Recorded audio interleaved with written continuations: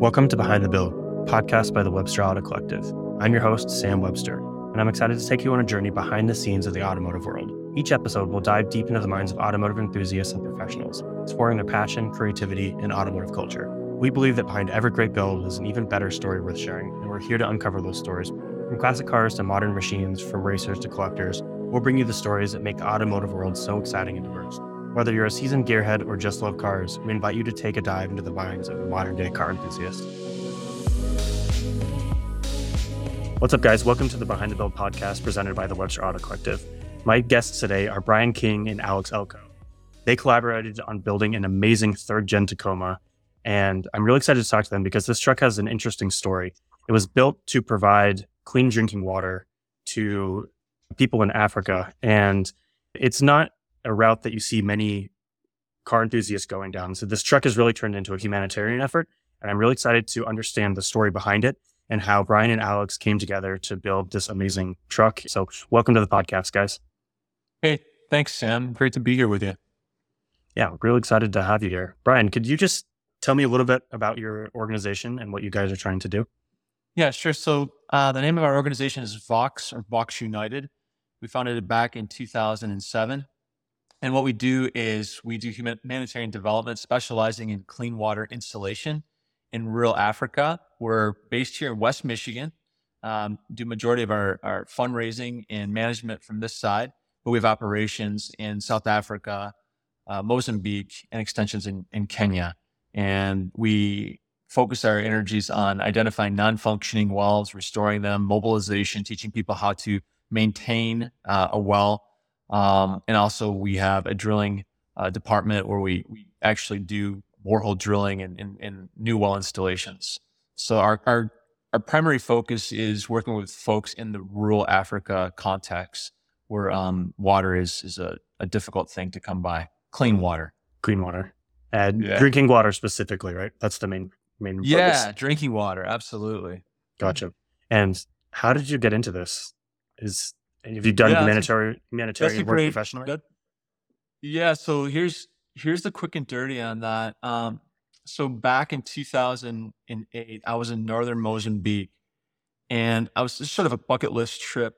And to kind of cut right to the punch, when you show up in Africa as an American or someone from the West, you're instantly a rock star, right? And they roll out the red carpet. So we showed up in this village about 8 hours of the main town, and they killed a fattened calf. They gave us this great meal, and they presented us with the best water they had. But the best water that they had wasn't good enough. Okay, so when I drank it, I came down with dysentery. So in a matter of 24 hours, I was down for the count. I could hardly move. I could hardly see. I was in and out of consciousness. Traveling back and forth in and out of a mud hut, looking for places in a village of 4,000 people to relieve myself, if you can imagine. Temperatures 110 degrees plus. So by the time my friends got back from doing some reconnaissance, they realized that I was in really difficult shape. And they said, listen, we got to get you to a med center. We got to get you to some sort of clinic or whatever. So they threw me in the back of a pickup truck. Vaguely remember this, balancing around the back of a pickup truck and in the middle of the bush. We traveled for about 3 hours. And they carried me in, and the last thing I remember saying to whoever the medical personnel was, they had this needle. It was attached to a rubber hose and a bottle, and I said, I just want to make sure that needle's clean before you put it in my arm. And that's the last thing I remember. But I came to moms and grannies crying, and I later found out that they'd lost their kids to a waterborne illness. And matter of fact, as I was working through recovery, that's another story. I discovered about 37% of the kids in that region of the world were dying before age 5 from waterborne illnesses. And, life's short, and we can have these experiences and kind of chalk them up as experiences, or we can actually take them, learn from them, and press in and do something about it. I decided to do the latter. Got back to the States, got with some of my friends who build, trucks and cars and have construction firms. And we decided that we wanted to collectively collaborate on doing something about it. So for the past 15 years, that's what I've been up to. We founded Vox. Vox is Latin for voice, and the goal of our organization is to give a voice to people who don't have a voice in rural Africa. And this year we just reached the 2 million beneficiary mark. So, which we're really excited about, but at the same time, we feel like we're just getting started, Sam. Wow, that's amazing. Yeah. That's quite the story. And why did you choose cars to be the vehicle to promote this effort? So I come from a car family. My dad was a car guy. My grandfather was a car guy. My uncle's a car guy. My cousin's a car guy. They got hot rod shop.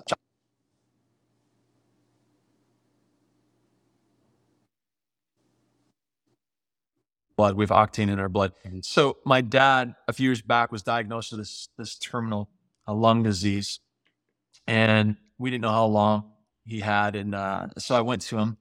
We built cars back when I was a kid, and I said, "Dad, what do you think about doing one last build?" Right? And he was all about it, but unfortunately, the disease went through him a lot faster than what we anticipated. And so when he had passed, I said to my wife, "I'm going to do that last build." That's the story, honestly. And that's how we got into building the Herschx. So my dad's name was Herschx, right? Okay. And our thinking was let's build a truck. We run Toyotas in Africa, Hilux and Land Cruisers to do our water work. And those things are bomb proof, and you can go anywhere at any time with those vehicles.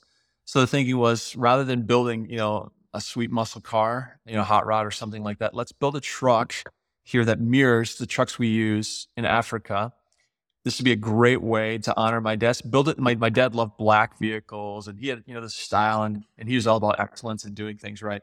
Let's build it. Let's build it according to Herschx, but let's use it to give people clean drinking water. So the thinking was, if we could raise $1 million, use this truck to raise $1 million and give 100% of it back, that'd be a great way to honor my dad's legacy and help a ton of people. So that's the impetus for the Herschx. Wow, that's amazing. And this is kind of where Alex comes into the story, because you wanted to build this insane truck and you needed someone to carry out all those modifications, really make it bulletproof. And so how did you run into Alex?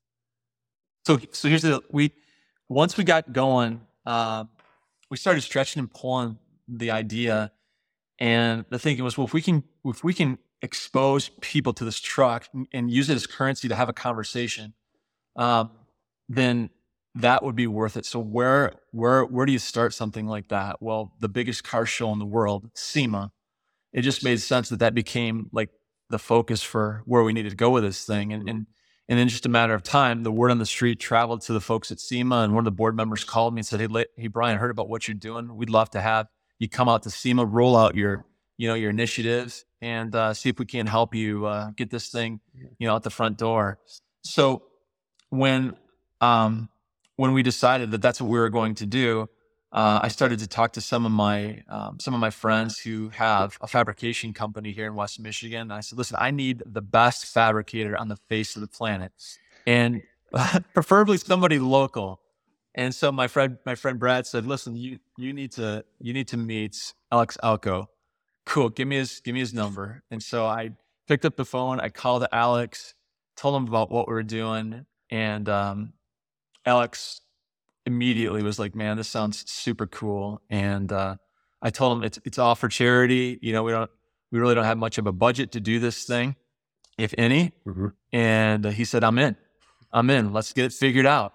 And I think Alex, right, the next thing we did this little event where we went and raced supercars at the Michigan Speedway, and we got to know each other, and we traveled back and forth over the course of 3 or 4 hours, just getting to know each other. And then we started putting together a plan. And before we knew it, we were in Alex's little garage over there in Granville, Michigan, working on the truck. Huh, Alex? Oh yeah. That doesn't seem like it was that long ago either. And so, Alex, you're an automotive fabricator, right? Yeah. I sway to the off-road side. Pre-runners, luxury pre-runners, daily driver stuff has been kind of my wheelhouse for 9 years now. Just dipping my toes into some hot rod stuff. It's kind of an unwritten rule of I'll build anything cool. Like, as long as it's like pretty sweet, then yeah, we'll figure it out. But yeah, Brian definitely blindsided me right at the perfect time. Honestly, I was working a day job still, just a mechanic on forklifts, and trying to get a little shop started in my 600 square foot garage. And he cold call reached out, said, "Hi, I'm Brian King. I'm friends with Brad Hahn." And Brad was my laser cut guy in town for the fab shop that I used to work at. And so had a great relationship with Brad. He's way into Land Cruisers and stuff and builds cool stuff on his own regard, and connected the dots for us. And it was right at a time where I was getting ready to pull the ripcord and do my own thing. And I'm a huge believer in faith. And as I was getting ready to pull that ripcord, I was like, all right, I need to be able to do something with this too, though, because I don't want to spiral into this fabrication world of just eat, sleep, breathe, only myself in my small little garage. It's so easy to do as a fabricator. Like, you get so wrapped up in this small world that you live in of ordering parts, building stuff, and making deadlines.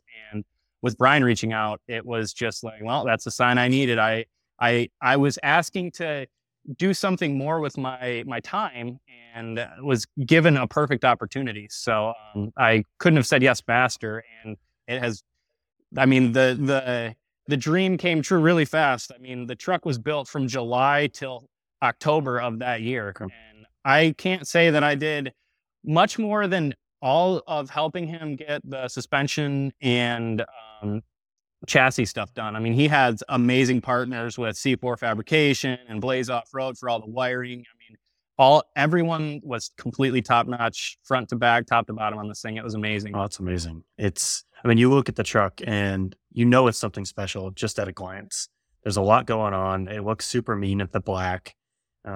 Like what you said, you wanted it to replicate the trucks that you have running in Africa that are actually out there performing all the work on your welds. Like, what are the characteristics of the truck that you needed to be built in? Characteristics of the new truck that you needed to replicate on. What am I trying to say? What were the things that you were mandatory to have on this truck that weren't there at the beginning that you wanted to add to it? So it's a little bit of a catch, because the way that you build a truck in Africa may not be that exciting to the typical guy or gal traveling through SEMA, right? Sure. So the way that we built this truck is that we wanted to put a bit of a bells and whistles spin on it. Okay.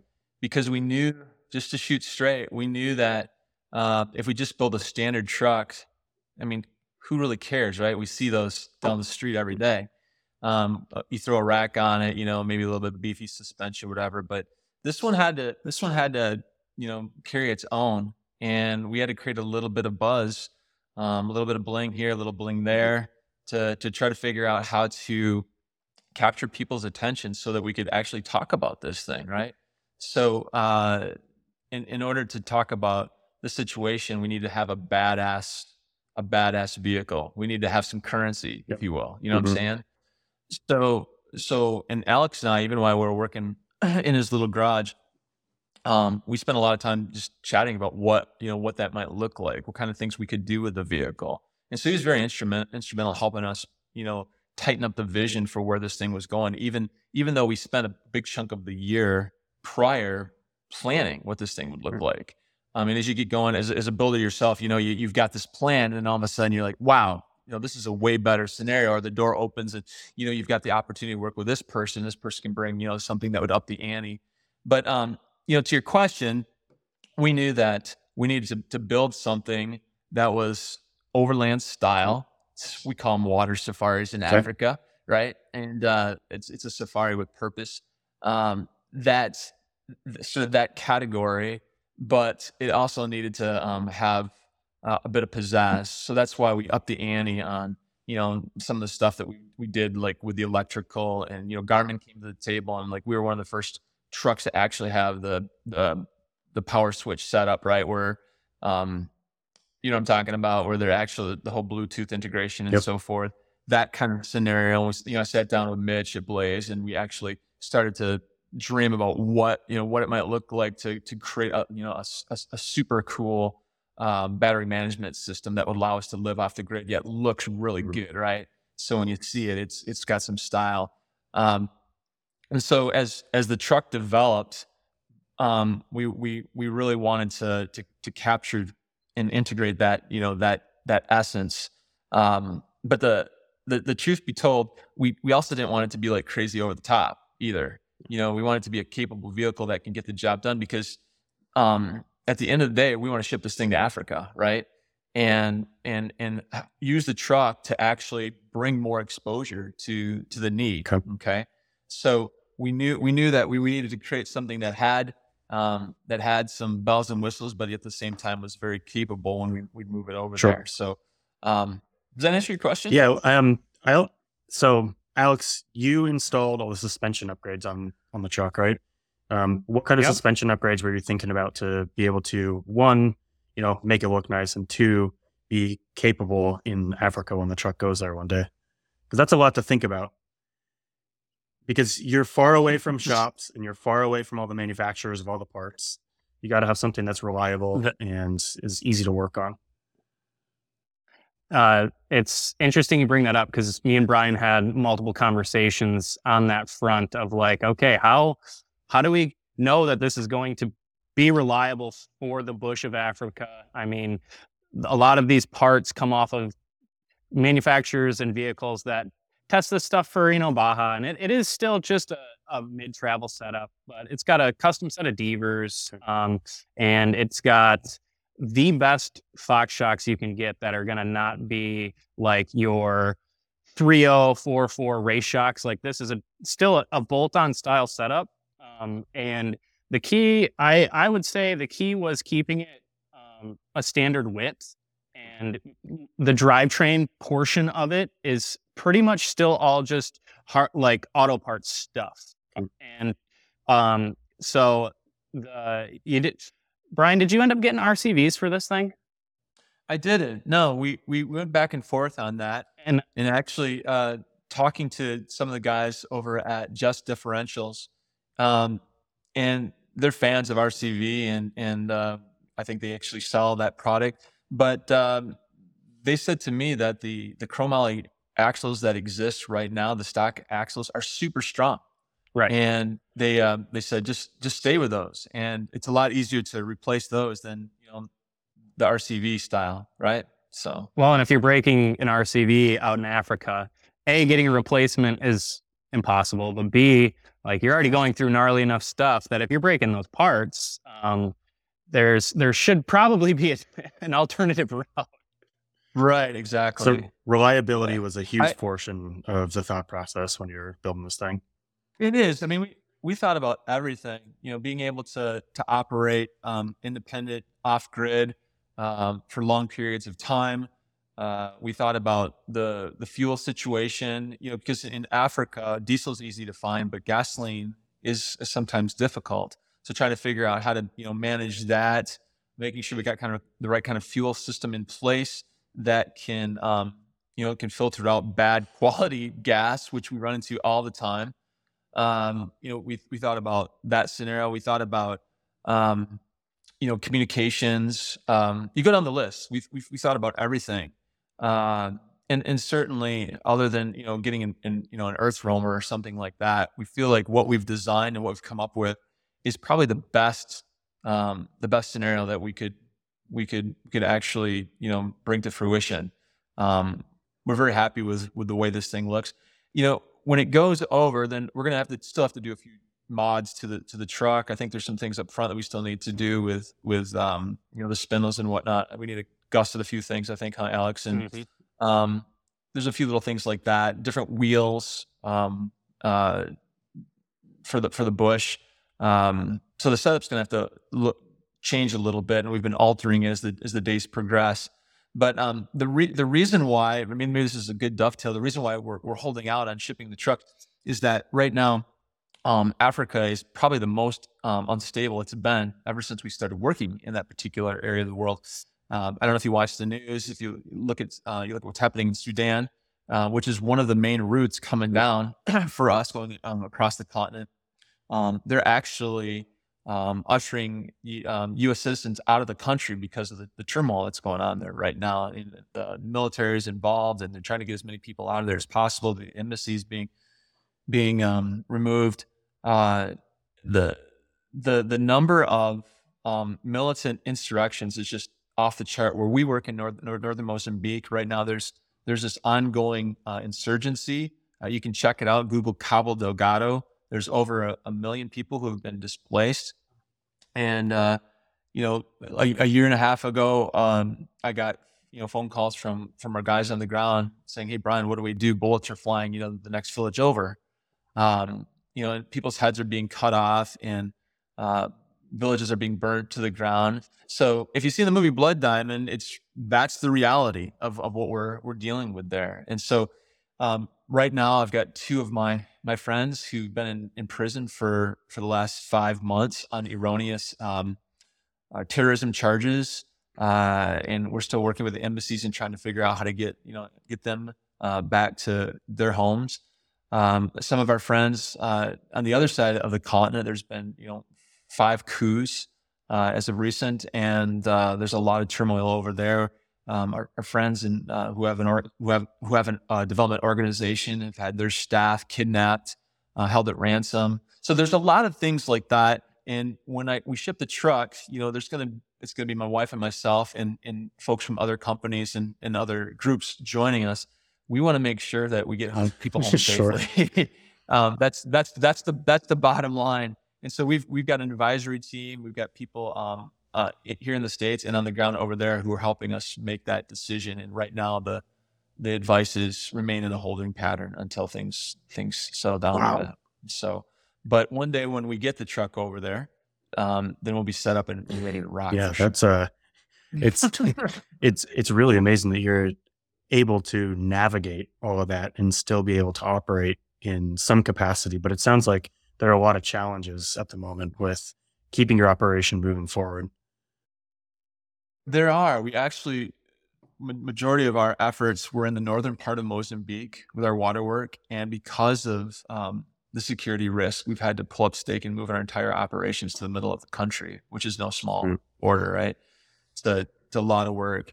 But yeah, it's a very difficult time right now. And it's actually been months since I've been over there. I go back and forth, but because of the threats and the risk of travel right now, we've decided to hold tight until we know for a fact the corridor is clear and we can do the work that we need to do.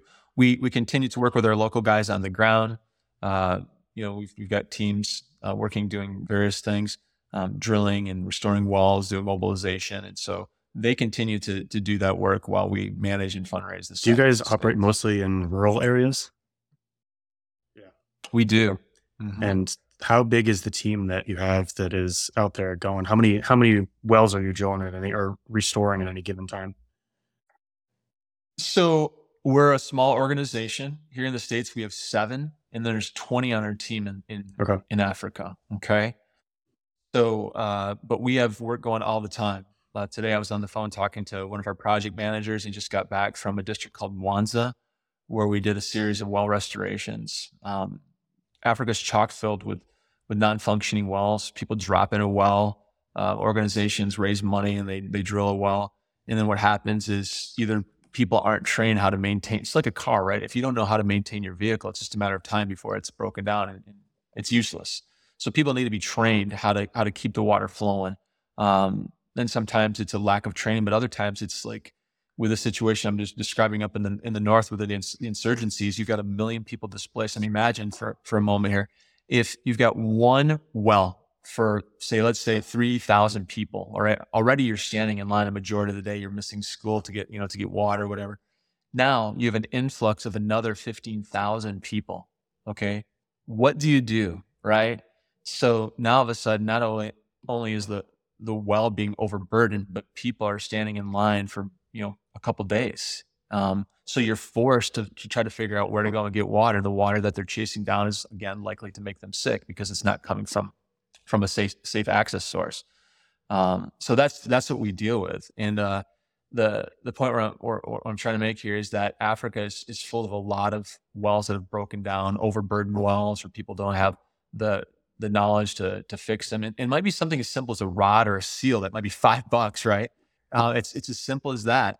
But as a result, people suffer because they can't keep the well going. And so what we do is we work with the government to identify these non-functioning wells.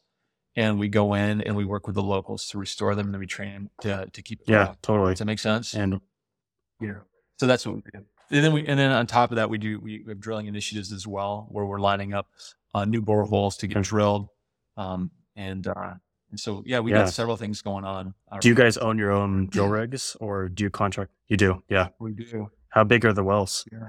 How diameter and depth? The Generally, wells, usually 6 to 8 inches in diameter. Okay. And then depth wise, we measure by the meter. So the meter is anywhere from typically 20 to 150 meters. Okay. So it just depends on the topography, where you're drilling, and again, when you drill, we do hydrogeological studies to make sure that we spot correctly. But if, you drill, you spend a better part of 2-3 days drilling, and all of a sudden you hit the water and you find out that it's salt, brackish, right? Or it's full of fluoride. So it's a bit of a risky venture, but it's worth it. It's worth it. And matter of fact, we actually spent the last 4 months down in a district area called Masinga, and we drilled 21 times, but we only got 5 positive yields. So that's the challenge in all this. And there aren't like studies, like we have here in the States where you basically can talk to a drilling company and they know exactly where the veins run and whatnot. It's not like that in Africa. So you're really kind of on your own in many respects to try to figure that out, and you do your best. But I tell you, when that water starts to flow, man, it's a beautiful moment. It really is. You really are changing people's lives. It's incredible. What we think absolutely. They don't have to walk somewhere to get water. They're not worried about getting sick. I mean, that's something that we all take for granted, is just open the faucet and have clean water. But I mean, there it's like you said, you could be standing in line for hours or days just to get something to drink. And do you manage the wells after they're drilled? And are the people that are accessing the water, do you tell them to only use it for drinking water instead of using it for bathing or cleaning or anything like that, just to conserve? We try to, it just depends. There's a few different things that come into play here. It just depends on the number of people in the community. Again, because you can overburden that well by just pumping all day long, right? And if you run the car, the engine all day long, every single day, it's just a matter of time before it breaks down. So we tried to help them figure out what are the times, what times are best, and how, what the check maintenance schedule looks like for them based on the number of people. But what we do is we turn over the entire ownership of the well to the people, because if we continue to own it, then it's our responsibility, right? If it breaks down, it's our responsibility to fix it again. And it will break down. It's mechanical. It's just a matter of time. But if they own it, it's like, you remember when you bought your first vehicle? Like, for a while there, you're driving mom and dad's, and whether that thing got washed or taken care of, it was on them. You didn't care, right? But then when you bought your first vehicle, then it changed, man. You're watching that thing all the time. You're watching the oil maintenance schedule and whatnot. It's the same way with folks in Africa. When they own the well, they own the well, right? And they take care of it. So we have formal ceremonies, dedication parties, where we do this handoff. We build it, we work with them, and then they receive it, and then we'll work with them to monitor the process to make sure that they're doing what they need to be doing. But in the end, the goal is self-sustainability. And when people can take care of the well themselves and make sure that it's dependable, there's a contribution system that's in place that oftentimes we help set up where people can contribute if they're using water. And then when the part breaks down, then they can afford to go and buy that part. If there's not a supply channel, we help folks create a supply channel so they can get the part. But by and large, a lot of this is education, helping them understand how valuable that water is and making sure that they keep it going versus like when it breaks, you go back to the contaminated source. But the bottom line here is we manage for a period of time, but in the end, the goal is to help people become self-sustainable, to walk on their own when it comes to this stuff. What kind of capital investment goes into producing a well that has good, clean drinking water? Like you said, there's some that are not viable to be. Yeah. So you think of that as a sunk cost, or you think of that as, you just average that out to the cost of the other wells? Yeah, we run on averages, right? But majority of our work is funded by private donations. So small to medium-sized businesses, individuals who align with what it is that we're doing. Folks like Alex and Shelby Elko, right? Who believe in what we're about and invest in our work and help us get it done. We're so grateful for those folks. And so what we do is we look at what our capacity is and we project what we want to do for the year. And then we go and we try to raise that amount of money. To drop in a well for us, it's about $10,000. Okay. Getting the drill rig across, the region, the fuel, the cement base, the pump itself, the drilling, the time, the guys, our drilling operator, our crew to get the job done. And then, to mobilize the community to do, 2 or 3 months of education. It all gets factored into the costs. So yeah, for $10,000, we can get a village of anywhere between 500 to 2,500 people access to clean. And how many wells have you guys put into production? Oh gosh. Wow. Hundreds. That's amazing. Yeah. I don't have the exact number right now. I know that we've benefited 2 million people, but we've done hundreds of wells. Yeah, for sure. The truck is the thing that you're kind of drawing light to this organization and the entire effort. Do you work with other partners to do co-marketing with you, or is it mostly just through social media efforts with Herschx? So we've been able to raise about $300,000 of our $1 million goal so far. And we've been at it for just over a year. And that's in addition. So the truck is sort of a side project to the fundraising we do at Vox. So we've had some amazing folks jump on board and help us. I think of Josh Doolin out in Arizona who said, "Hey, I'm gonna run a meetup, and I'm gonna get a bunch of guys. We're gonna do a trail run, and I'm gonna raise some money. I'm gonna get some companies involved, and we're gonna do a raffle." And they raised several $1,000s to invest in a clean water project with us.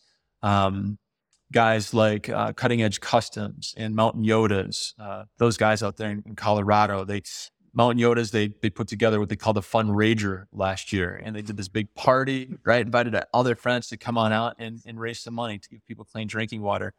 Companies like H3R invest in the work that we do. The fire extinguisher company. In just a couple weeks, C4 Fabrication is going to come to the table with $100,000 campaign that they're running for Vox. We're super excited about this. We've been working on it for the past couple months, but that's going to drop here soon, and we're going to invite people to join us and join C4 in raising the $100,000 that's going to go toward everything we're talking about here. So we work with folks who are willing, people in the community that are like, you know what, I align with this. I want to do something. I want to use my bad ride for a world of good. And whether it's doing an event or a party or some sort of trail run, or a small business that says, hey, you know what, we love what's going on there. We want to be a part of what you got going, and we'll throw some money at it. We'll sponsor a project. Or you got, a company like C4 that says, you know what, we want to do something big. We want to create some serious momentum around this thing and see if we can get some more companies involved to join us, match what it is that we're doing. The bottom line of why we built this truck is to put the spotlight on this need and invite people into doing something to make the world a better place for others. Alex talked about his faith. I'm the same way. It's my faith that drives me. And I really believe that I'm created to do something about the needs of others. And at our house, we talk about love being a verb. It's seeing the needs in others and making a move to do something about it, right? And that becomes the raw material that changes people's lives.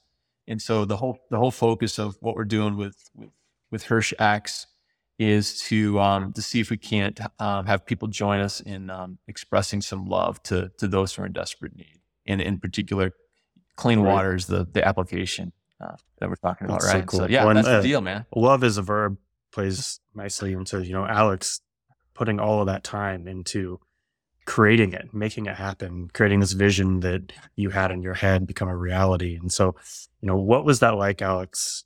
Knowing that the truck that you're building is more than just a toy like the one behind you. It's something that's actually going to create some good in the world. It was, honestly, it was great because Brian caught me at a time transitioning out of a high-end fab shop. And he caught me at a time where I wasn't afraid to have a 199-mile vehicle in my shop that we're cutting spring perches off of and cutting the whole rear suspension apart, cutting the axle apart. He caught me everything aligned to where, I was my best self as a fabricator at that point in time, self-sufficient to give my time to help him create that vision. So I was on autopilot as far as the making his vision come to life. Brian mentioned just the conversation around the truck the entire time that we worked together for about a week on it, is honestly what the whole mission was about. I mean, Brian is such a detail-oriented person, so that's a little daunting to work for, just because I'm a perfectionist as well, and so to let go of those reins and say, okay, make this happen. It's tough, and but detail oriented down to the point. Well, it's detail oriented and it's willingness to have just this insane vision.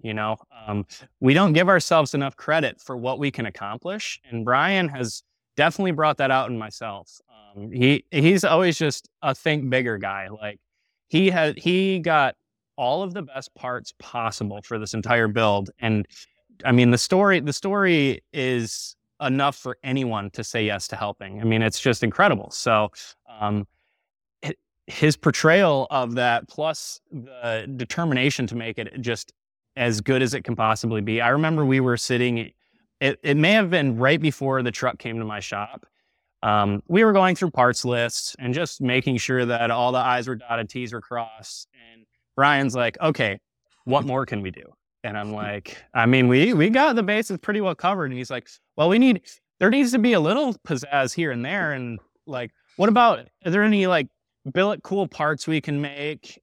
And I mean, even like if you see the back, the rear resis for the rear shocks are just billet clamps instead of the factory supplied little horseshoe clamps that, I mean, he shrink all the hose clamps around all the other componentry. I mean, it's just taking that level of dedication towards something that will be used as a tool for A, raising money and putting on a showcase, but B, then actually going out and driving around in Africa. I mean, that the culmination of the whole project is incredible. It was just the best project. It's a cool SEMA build. It's not the SEMA build that you see most of the time. I mean, this is a vehicle that, is badass. It looks amazing, has all the cool stuff on it, but you're building it to go use it. It's not just going to be sitting in a parking lot or in a showroom. It's not just a marketing tool. Like, you actually want to go use it for what you're going to,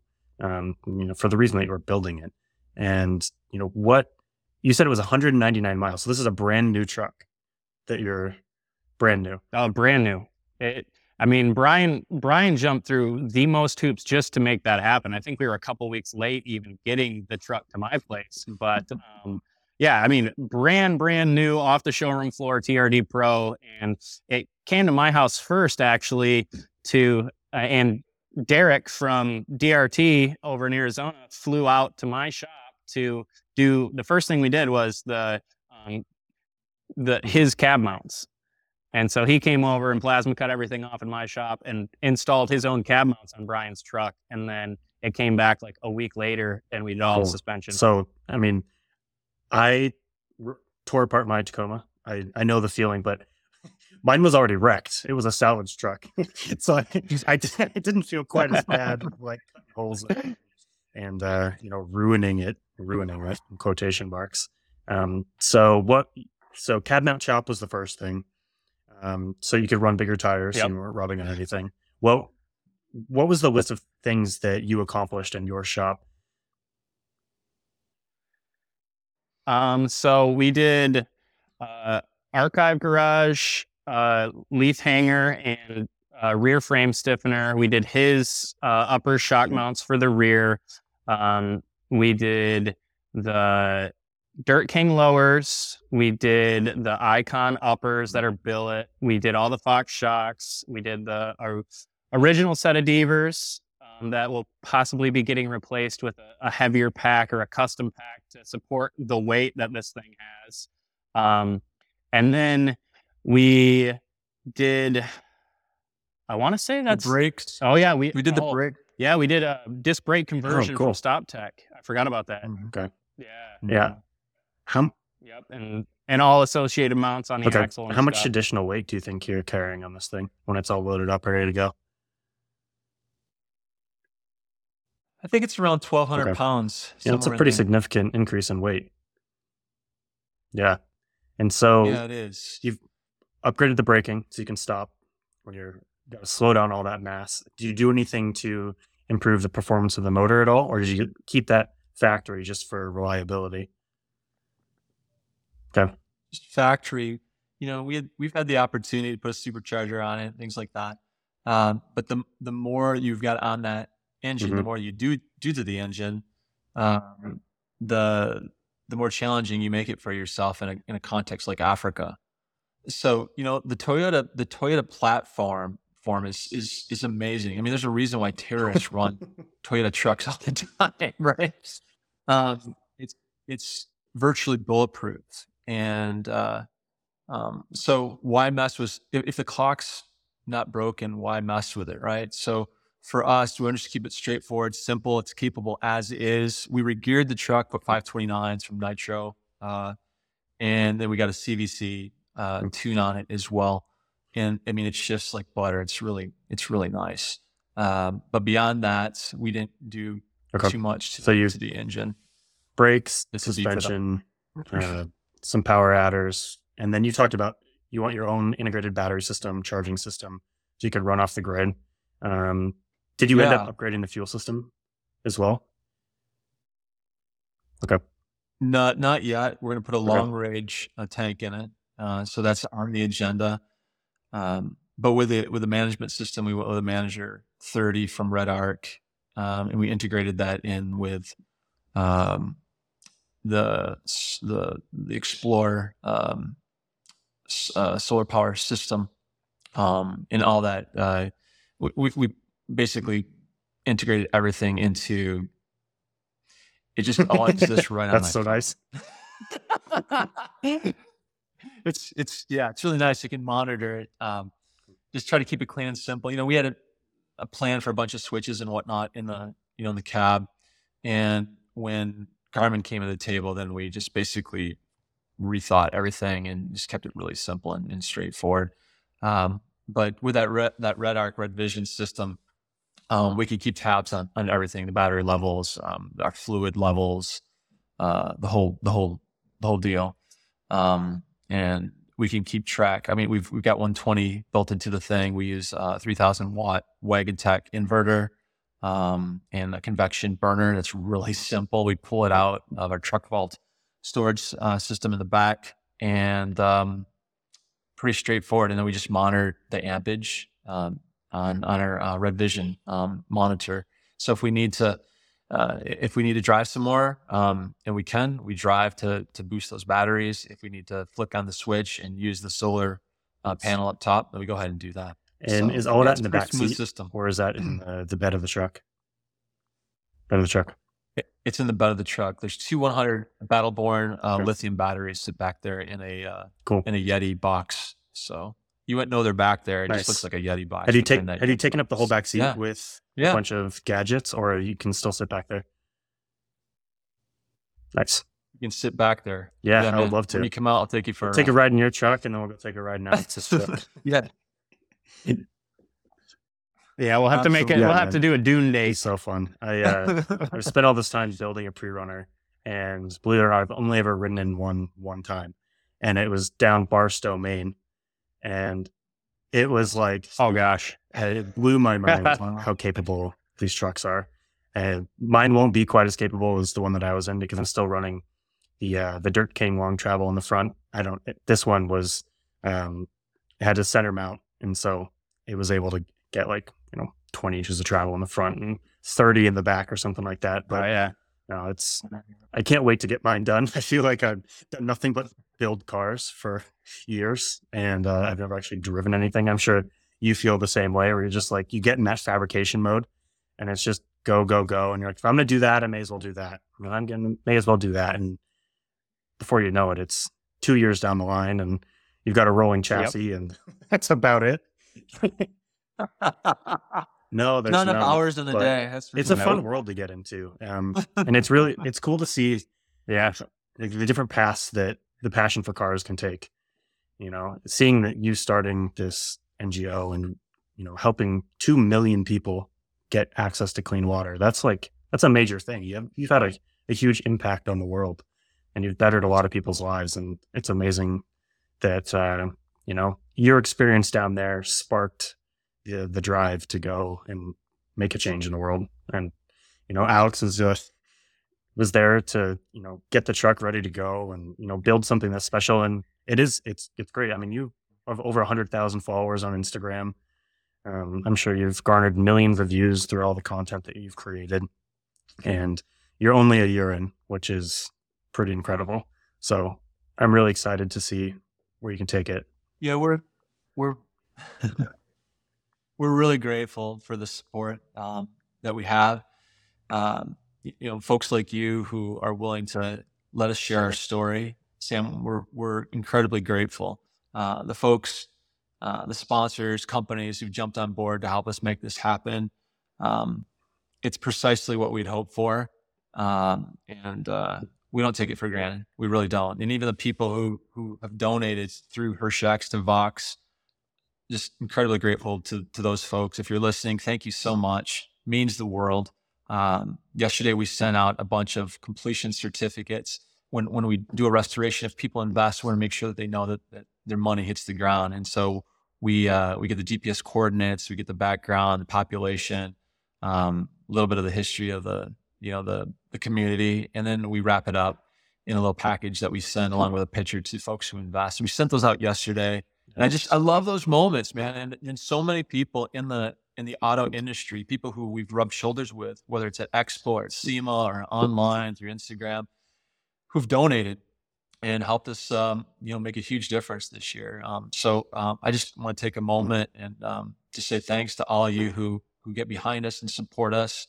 Let's keep going. Absolutely. Keep and that's making the a whole difference. purpose of this podcast, is to learn about the people that are behind these amazing builds, because I think that's the more interesting story, is not the car, but the person that was actually able to make it happen and the good that they're doing in the world with it. It's whether it's spreading the passion or directly impacting lives like you guys are. And so where can people go to support Vox and get involved in the project? Yeah, for sure. You can go to herschx.com to learn more about what it is that we're doing and how you can get involved. You can also donate there. If you want to learn about Vox, you can go to voxunited.org. I'll give you the backstory, and there's also an opportunity to donate there. You can hit us up on Instagram at the Herschx. That's HERSCHX. And we try our best to respond to everybody. And if you're in a spot where you need some fabrication done and you live in the West Michigan region, check out Alex Elko. Absolutely. Yeah. Where can people He's the contact man. you, Alex? It's just my name on Instagram at Alex Awesome. Elko, And, ELKO. I'd love to check in again with you, Brian.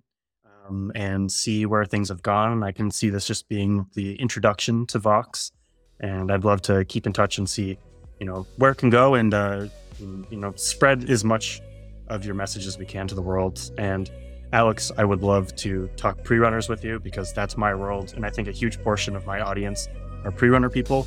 And so I'd love to pick your brain, any of your friends' brains, because it's just so exciting to be a part of that world. And it was great to make this connection with you. Likewise, I look forward to the beginning of this fun friendship. Me too. If there's anything else that I can do to help support the cause, I'm always here. Just let me know what I can do. And we'll check back in with you guys in a little while here and see how things are going. Get an update, because I'm really interested, and I'm sure other people will be too. So thank you guys, and everyone that's listening. We'll catch you in the next one.